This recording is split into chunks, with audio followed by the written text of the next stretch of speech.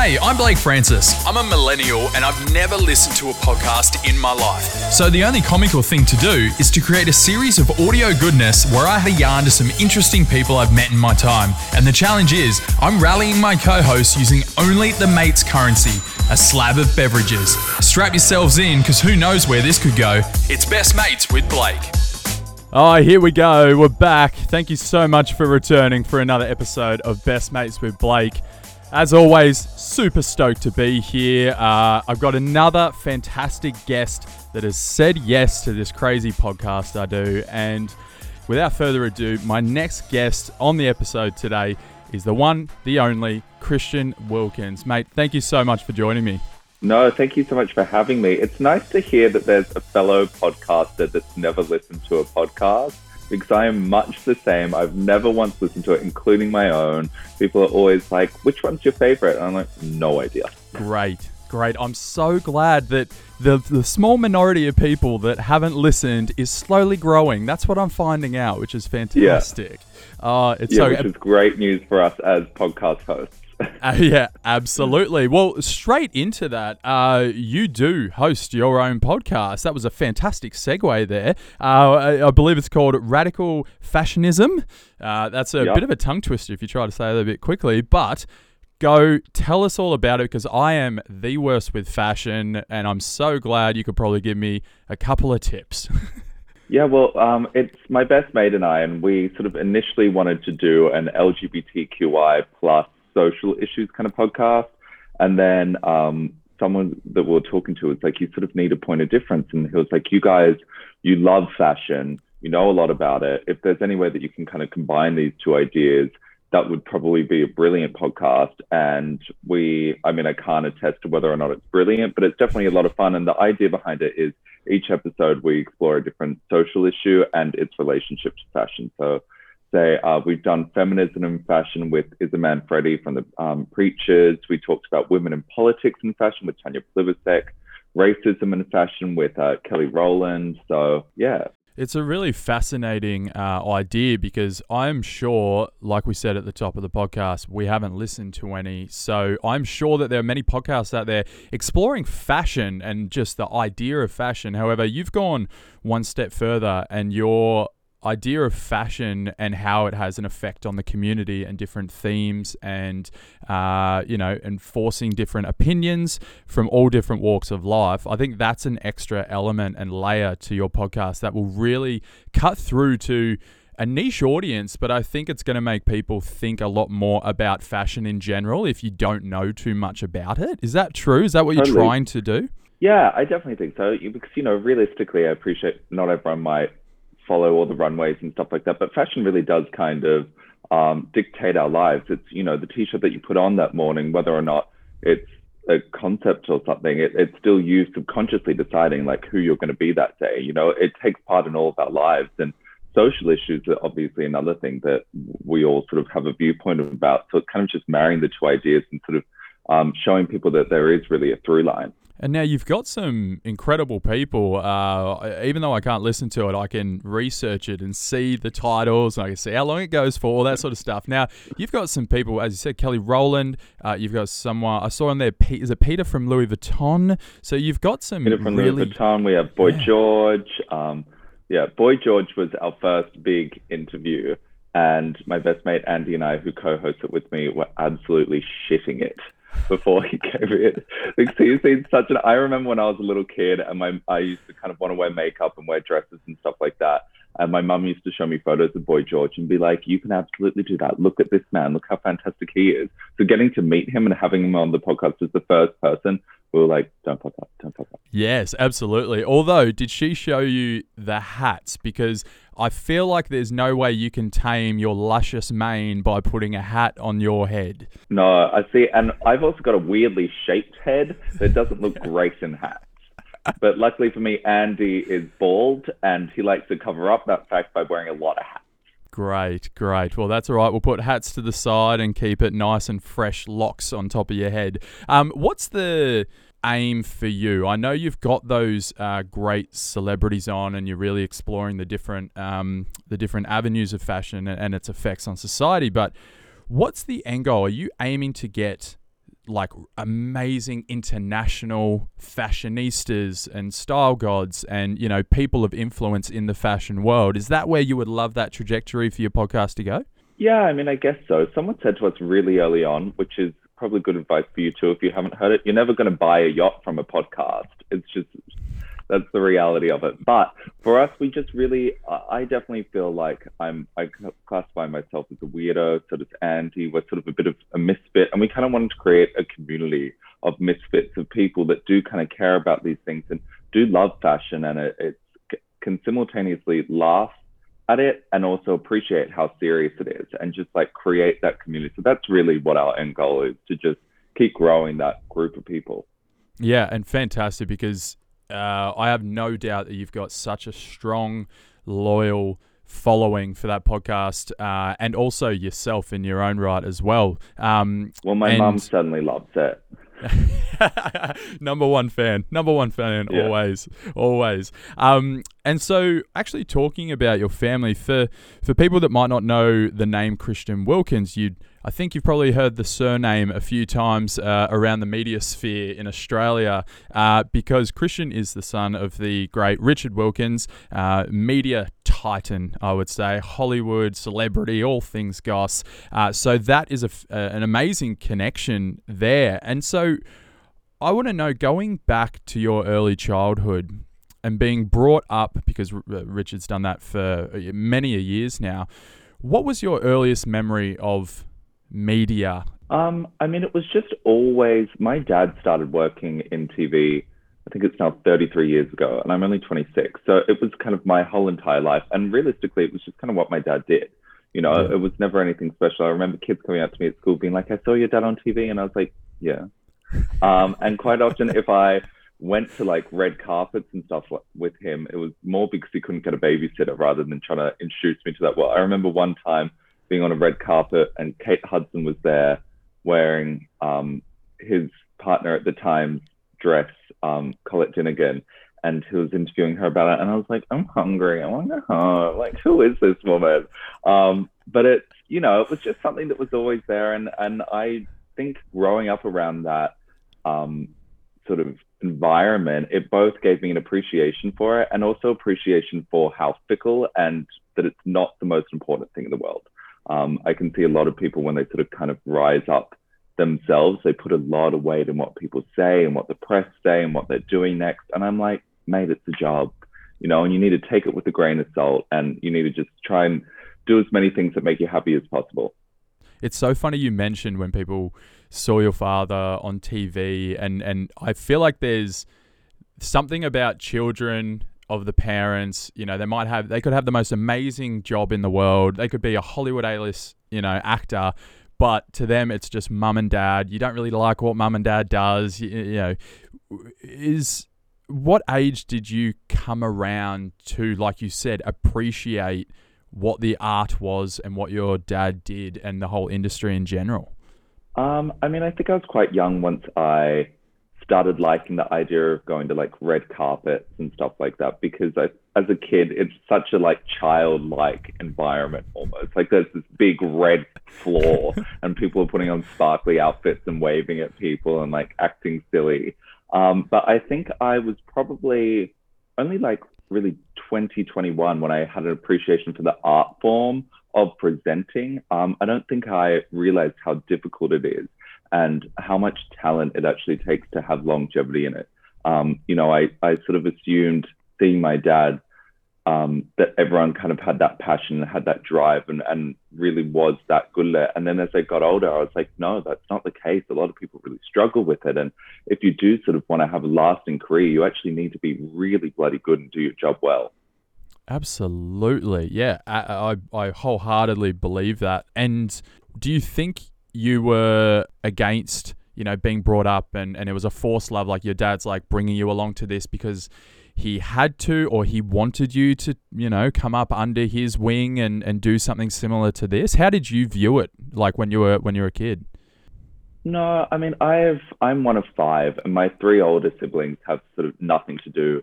Well, my older brother is an editor, but that's all behind the scenes, you know. So it was never something that we were kind of forced to take part in. I loved acting as a kid. I loved singing and dancing.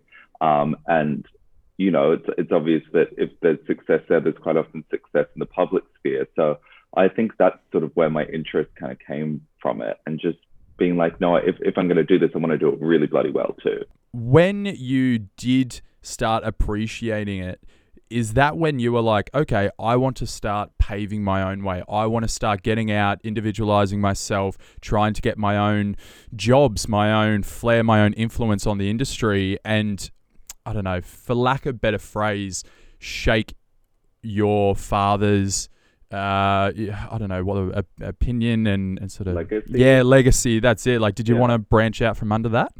Yeah, definitely. I think when I first finished school, I just assumed that someone would hire me because I was my dad's son and because I was always around at these things. And that probably sounds brattier than it was intended, but perhaps it was quite bratty to think that way.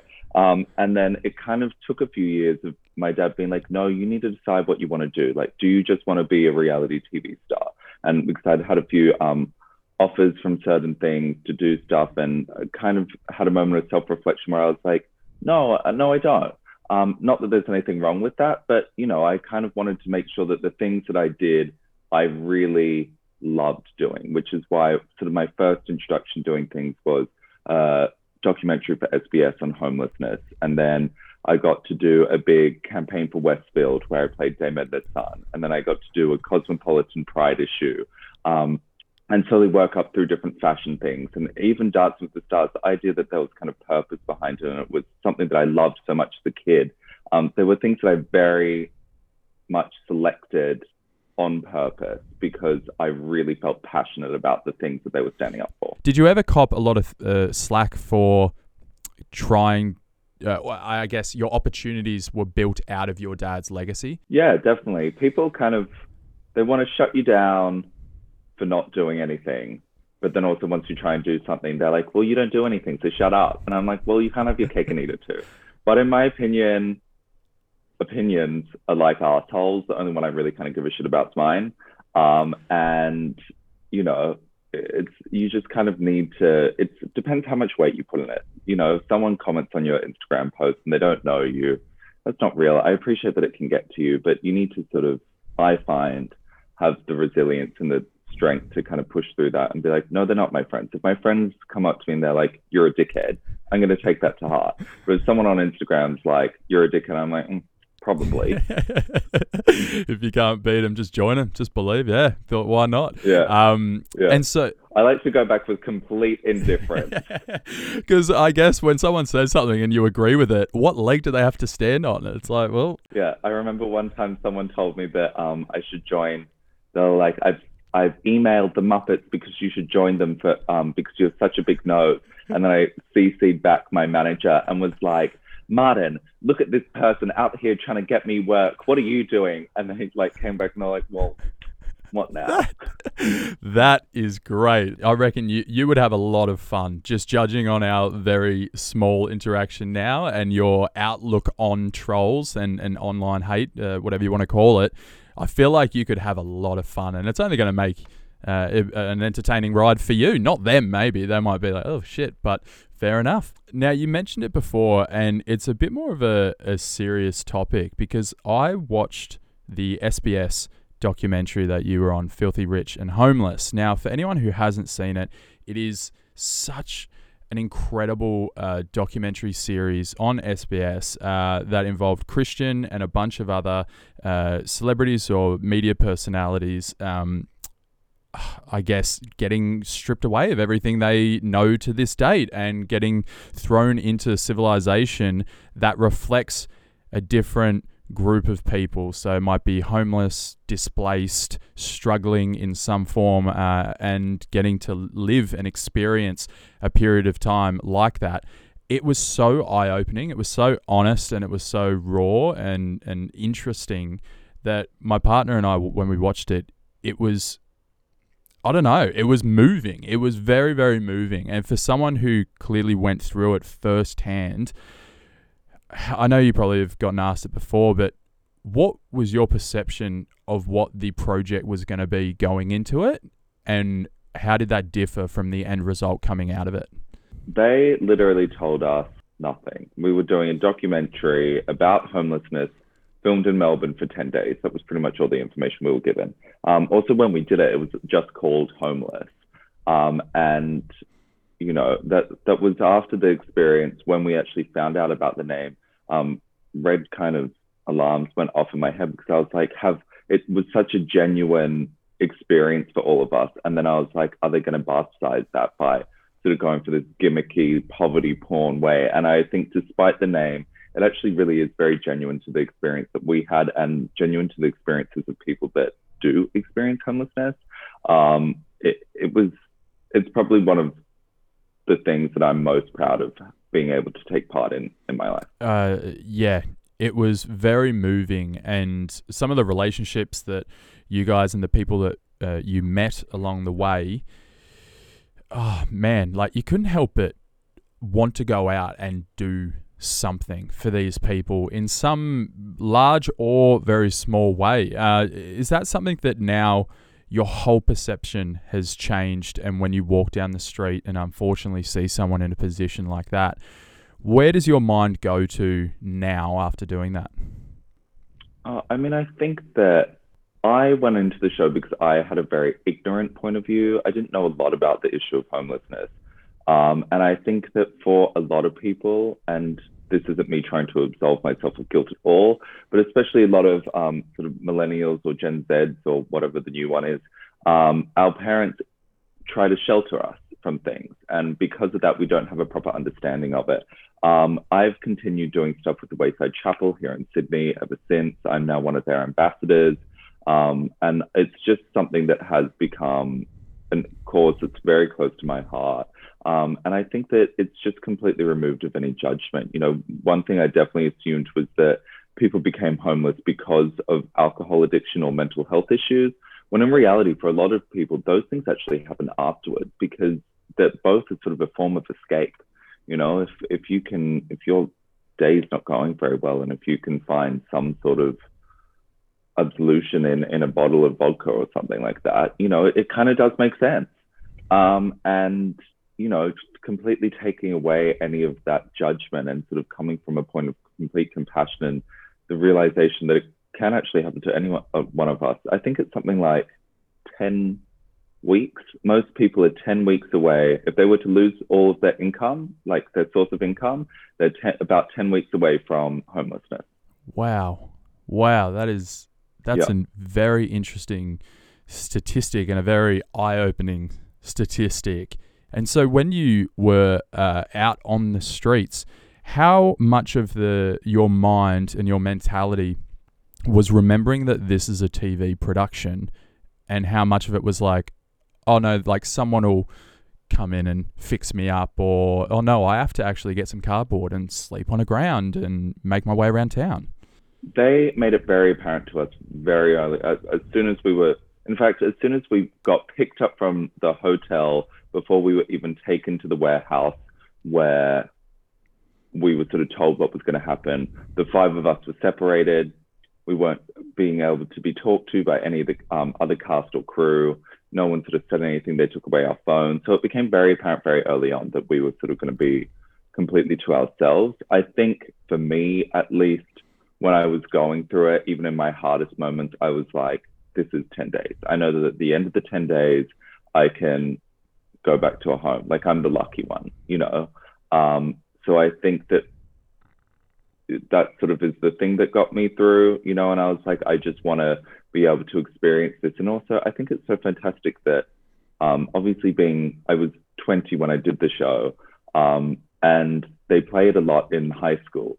And clearly being 20 years old, it's only a few years older than people that are in high school. And my mentality of coming from a place of ignorance is something that's very easy for people to understand when they are that age, when they're in their late teens. So I feel like a lot of young teens have been able to tap into sort of my journey on it and kind of have that own understanding for themselves, which is fantastic. Yeah, absolutely. And behind the scenes for a production like this, the people that you were meeting along the way, obviously knowing kind of how media works behind the scenes as well, people would have to give confirmation and approval to be on camera, all that sort of stuff. Were you met with any resentment, any shunning from people in the community and the areas you tried to explore and learn from?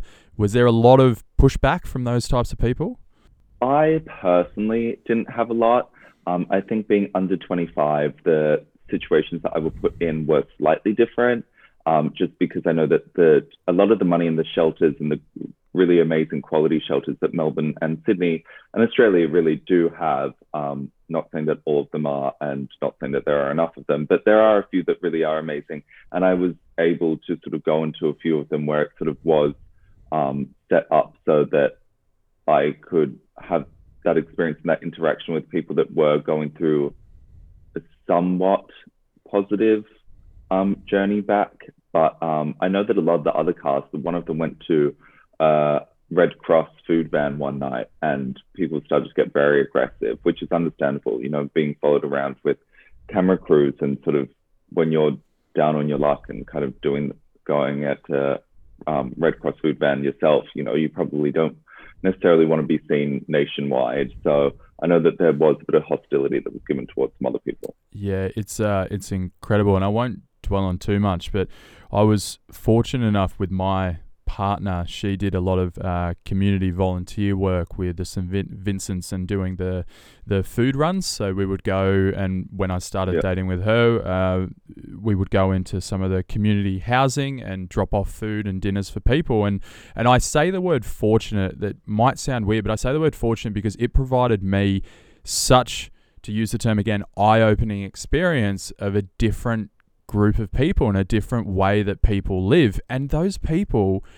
a lot of the people I met were so lovely. It wasn't something that they could control earlier on in their life. That situation and result of their life of where they're in right now wasn't sometimes at their own fault. I'm not saying, you know, that covers everyone, but a lot of the people that were happy enough, they say thank you, they're polite, they've got an okay living situation for where they're in, and they're still a human. They're still good people that just have some bad or different things going on. So I find myself very fortunate for that stint of time that I got to experience that. And I feel like you would be the exact same, coming out of a 10-day project like that, and whole different perception of that type of world as well. And so if anyone hasn't seen it, highly recommend Filthy Rich and Homeless on SBS. Go and watch it because it really is fantastic. Keeping with the TV theme, you've appeared on some much lighter programs. Dancing with the Stars came runner-up on that. That's a bit of a switch for TV, wasn't it?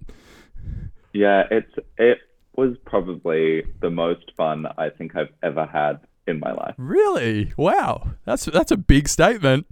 It was just, I mean, I think it's so stupid and wonderful in concept. Like, as an adult, I got to spend all week learning a dance routine with one of my girlfriends, and then had to put on a sparkly custom-made outfit and got my family and friends to sit in an auditorium for 3 hours and watch me perform it. Like, that's what I did as a child.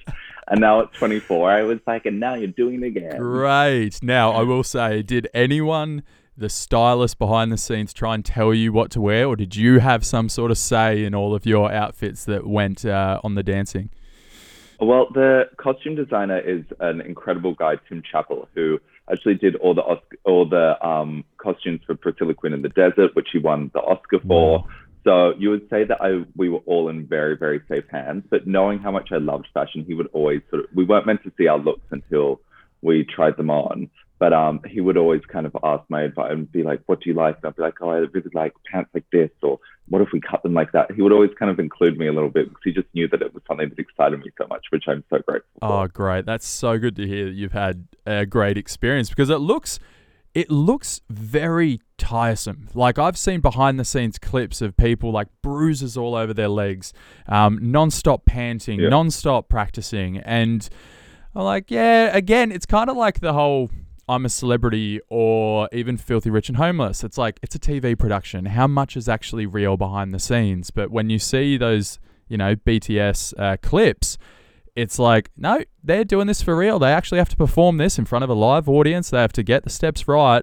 Did you think you were in over your head at any stage? Are you a dancer? I danced when I was at school, but it was a very, very different type of dance. I must admit, I went into this a bit like, oh yeah, I've got it. I've danced right. before. And then learning Latin and ballroom, it's a completely different world. It's so incredibly technical. There was 1 week I was put into quarantine with my dance partner because my dad had COVID and I was a close contact. And we had to learn our waltz routine, which is sort of really known for using all the space in our tiny, tiny little studio apartment. And then the day before we were allowed to go up to the rooftop to practice where we were actually going to do it. There was so much construction going on. It was so windy, but it was like glaring sun. And I was wearing these sunglasses and Lily, my dance partner, came up to me and she was like, you know, when you wear those sunglasses, I can't tell how you're feeling. And I took them off and my eyes were just running. I was like sobbing and she was like, what's wrong? I was like, we're on a friggin' rooftop learning how to do a waltz when my dad's like at home alone for the past 2 weeks with this disease that none of us know anything about. And we're like just learning how to dance. I was like, it's so stupid.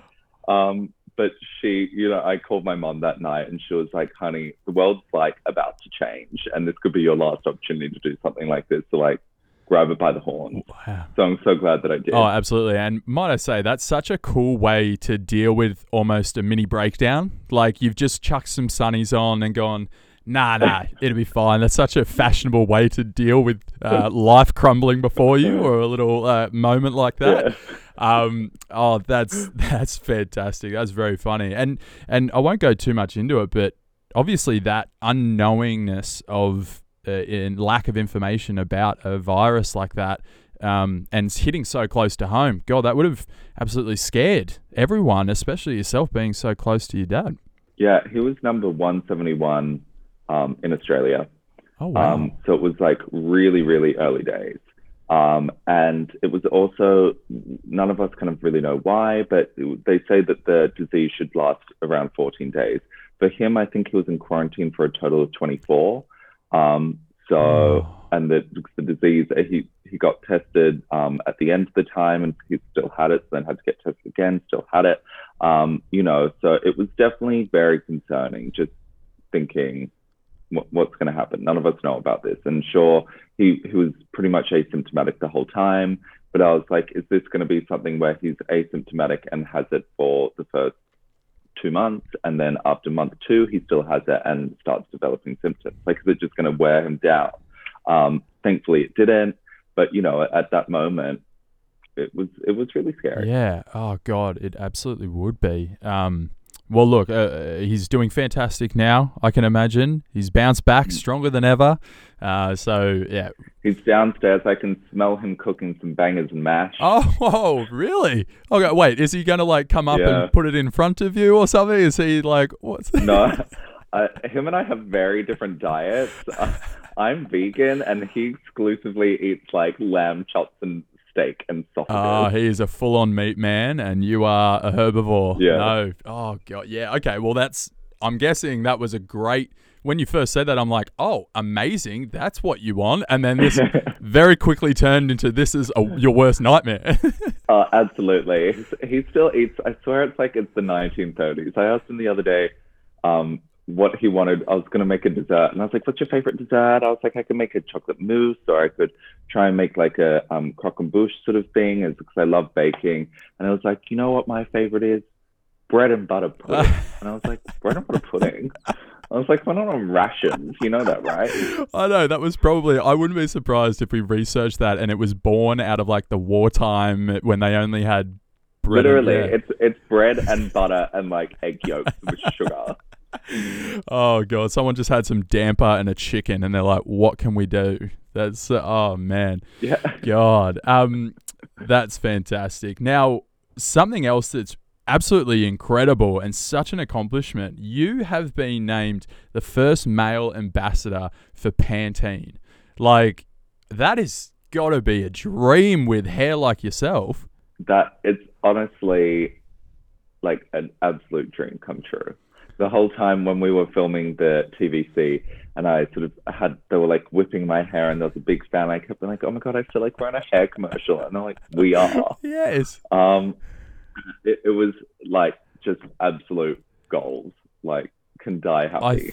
I think like, yes, you've probably got a bunch of, as you said, a TV commercial going up, a whole fashion shoot around it. But the one photo that's like quintessential Pantene hair, how all the hair is coming like out from the side of you. I've seen one. I think there's already one up. I've seen a photo and I was like, oh my God, I've never wanted long hair more in my life. Like, that is... And that's all real too. Yes, that's the thing. There is no extensions. There's no filtering that. That is just good old Pantene product and a good set of hair. That is unreal. Were you in that moment? Is that when you stop and think, I've achieved something really special for me in my life? Yeah, absolutely. That was definitely a pinch me moment. And it was also, it coincided with the day that I bought my first house. So it was just like a big day altogether. But it was an absolute incredible moment. And the photographer, Daniela, she shot Mariah Carey's Music Box album and her Christmas album. Wow. And I'm such a huge fan of Daniela and the stuff that she's done. So getting to work with her as well was just incredible. And also to sort of self-reflect and be like, how fantastic that they obviously kind of wanted to diversify the Pantene product, or at least the Pantene market, and have a man in there. But I'm glad that they sort of went for someone that wasn't stereotypically masculine, that they still chose someone that is a bit quirky and it is a bit weird and sort of fills in a very different blank than just like having a doodle. To put it simply. Yeah. Oh, no, I think they've made a fantastic decision there as well.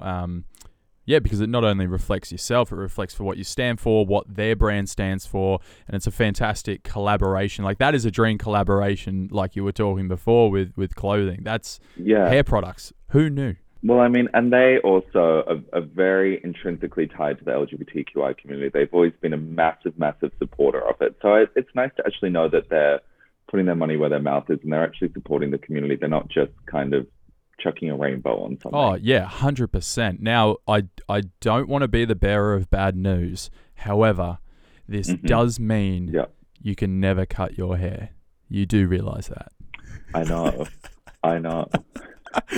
I was like, oh my... What's going to happen if I'm like a 70-year-old man and there's just like a few wispy bits? I'm like... Yeah, but I was going to say, but they're going to be the best looking wispy bits you ever did see. That... Yeah, absolutely. It's so good. I just got a big delivery of new products yesterday, and I was like, oh, that's got to be an absolute perk for that partnership there. Oh, it's such a because all the stuff is coming out very, very shortly. The sort of big launch. So they sent me all the new stuff, and it was just it's amazing. I love it. I honestly couldn't love them enough, and it's actually something that I genuinely do love. As a kid, do you remember? You probably don't because we're too young. But Rachel Hunter in the like early '80s did this commercial, and she goes, "It won't happen overnight, but it will happen," and like flicks her hair for Pantene. I remember finding that when I was in high school, and I thought it was so iconic. And then she came back a few years later and did it again with her daughter. And I thought that was even better. And I used to play these clips all the time. So then when Pantene reached out, I was like, no way. Of all the brands for Pantene, which I've actually always been obsessed with, is just incredible. Oh, I could be the next Rachel Hunt. That's so fantastic. And I will say, on the video, if people follow Instagram and see the highlights from this, you have that hair flick down perfectly. I look like I've got some sort of thing going on. I can't do it properly. Like a spasm, you've hurt your neck. Yeah, no, I've pulled something in my neck, but you did it so flawlessly. It's amazing. Oh man, very, very jealous. I've got a cap on in this, and I'm not bringing my hair out because I don't wash it all that often, I will say. Classic boy. But no, you're definitely taking the cake in the hair department today. Now, I've got two fun little segments that I like to finish up the chat with. The first one is called the Best Mates Quiz. Best Mates Quiz. Best Mates Quiz. Yeah. And it's a 10-question, this or that, would you rather type questions. Now, it finds out a bit more about you, And if you've got some interesting stories off the back of it, I love hearing about it. And it also tests the compatibility of how good mates we would be, depending on like what my answers are, I guess, as well. So, are you ready, Christian? Yeah, give it. Here we go. I have tailored a few of these to what you might believe and like, though. Would you rather never have perfect hair again or never be fashionable again? I would prefer to never be fashionable again, because I don't even know. I always say I never promise a good look. I just promise a strong look. Like I'm not sure that I'm necessarily fashionable. Yeah. I just pull together something like stupid and fun. Oh, actually, hey, I was going to say behind the scenes, is Pantene like paying you to say everything good about hair, keeping your hair? You've gone the other option. No, I mean, how good do you feel? Well, you don't have long hair, but when you have long hair and you've got a good hair day, you're just like, the sun's shining, everything's going my way, nothing can stop me. Oh, absolutely. A bullet could fling at me and I would be like Superman and be like, bing. Block it with the hair. Hey, I still have that feeling when I go to my hairdresser and I walk out feeling fresh as fly, like, oh my God. Would you want to be the most popular person or the smartest? Oh, the smartest. Yeah, fair enough. Yeah, absolutely. I've got like 3 best friends. I don't need any other ones. And you're obviously number 1. Absolutely. Yes. First best mate. That's it. Fantastic. Would you want to explore space or the ocean? Space.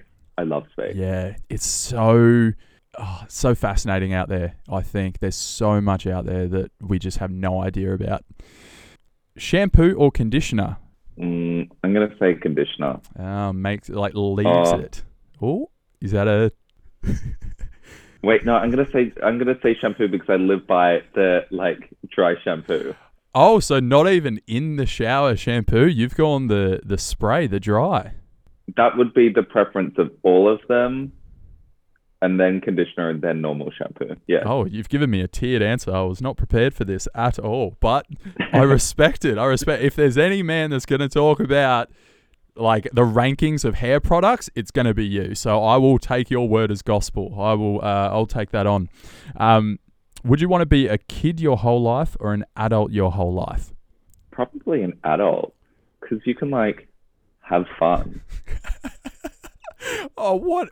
You didn't have a very happy childhood, did you? You didn't have a fun childhood. No, like being a kid's like, sure, it's fun, but like, guess what? I can eat like croissants all day if I want, or I can like lie in bed if like all day. You know, like I can do whatever I want. I'm an adult. I can write my own rules to at least some degree. Whilst a kid, you're like dependent on everything. You can't even like bake your own porridge. Yes, your reasoning is sound. I respect it. Would you rather be stuck on an island alone or with someone who talks incessantly? Alone. Yeah. No, see you later, mate. Yeah. Bye. I'm very comfortable by myself. Oh, no, that is great. Would you rather be a little late or way too early? Or let's just go way too early. I'm gonna change that on the fly. Would you rather be way too late or way too early? Way too early. Apparently, lateness is the manifestation of internal anger. That's what a friend of mine who's a psychologist told me the other day. Oh wow, that's very profound of you and them. Yeah, but I hate late people, and I'm such a like anxious human. I like to rock up somewhere like half an hour early, like lap the block a few times, and then like walk in still 10 minutes early and be like, oh, sorry, I'm a little early. Yes, I think majority of people would say they would rather be early, and the people who don't, they're the late ones. Would you want to hear the good news first or the bad news? Bad news. End on the good news. End on good. I like delayed satisfaction. So then at least you like end on a high. You're like thinking about the like good news afterwards. Whilst like realistically, if you hear the good news, you don't even have like time to celebrate it before it's like crushed. Yes, actually, yeah. The window in between the different pieces of news is something to consider. Actually, I've never thought of it like that. Oh my God, how have I been living my life? Would you rather be gossiped about? I'm guessing negatively, or never talked about at all. Never talked about it all. I want to be gossiped about badly. Yeah, I think as I'm Do many people answer that? well, What are most people's answers to that? no. Well, you're the only one because I change the questions every episode. So Oh, okay. Well, 100% of the people say never talk about that. survey says never talked about. And last one: would you rather have a cook forever or a maid forever? Oh, I love cooking and cleaning. Neither. Oh, wait, you love clean? Fire them both. Pay me the money. I love clean. I honestly vacuum twice a day, the whole house. Oh, wow, that's the first time I've ever heard that, I think. Oh, it's my friends. I had a birthday party last week, and at the end of the birthday party, I was like, we had like caterers and stuff like that too, and I was like in the kitchen, like I'd taken off my big gloves that I was wearing, and like was scrubbing up all the plates, and all the other friends were coming in and were like, oh my God, it's your party, you shouldn't be cleaning. And my best friends were like, no, this is his greatest joy in life. Like cleaning up for his loved ones, not talking to them, but being close to them. It's like bliss. Just stand there just in solitude with some gloves on and some soap and suds, but them just close enough proximity that you can still know what's going on. Absolutely. Like I can chime in every now and then, but I'm not really a part of it. Oh man, that's so good. Well, it's funny that we talk about how you are at home because the last segment I like to do is called Page 2 of Google. Now, when I interview some people for this podcast, and as a presenter, you got to do your research, very thorough, and my research and doing it very thoroughly involves going to Page 2 of Google. Page 2 of Google. Because no one goes to Page 2. Everyone just takes what's on the first one. And you never know, there's some hidden gems in there. I'm not saying that any of it's true. I'm just saying there's some hidden headlines in there for some articles or whatever it might be. And I did type in Christian Wilkins, went to Page 2 of Google, and I saw an article that was titled Personal Space. About my time in the NFL? No, but there is a NFL player called Christian Wilkins. I did come across a few articles like that. I was like, oh, wow, I didn't know he did this. And then obviously... has been drafted from college football. Yeah, that's me. Thank you. Oh, it's so good. And I was like, okay, we'll sift through those ones. But I did find an article that was titled Personal Space at Home with Actor Christian Wilkins. And it was from Domain. And it was written at the end of 2020. So not too long ago. Now, I did read through it. Some interesting bits in there that I just want to bring up. And again, don't know if any of this is true. I will say I reckon there is some true points in here. Now, one was you've got a Christmas tree that's permanently up. Oh, he twisted the camera to show me. Wow, that's incredible. It's got one. Hang on, and did I read this right? It's got one Fendi bauble on it. Yep. The most simplest Christmas tree of all. Obviously. What else? Like, how am I meant to put any other baubles there when I've got a Fendi bauble? So does that mean when it actually comes round to Christmas, you don't dress it anymore? There's no star, there's no tinsel, there's nothing? I occasionally put lights on it, but that's pretty much it. Yeah, gotcha. Well, are the lights Fendi? Are they Gucci? Are they Louis Vuitton? Do they do Christmas lights? I don't know, but they should. The lights are actually a solar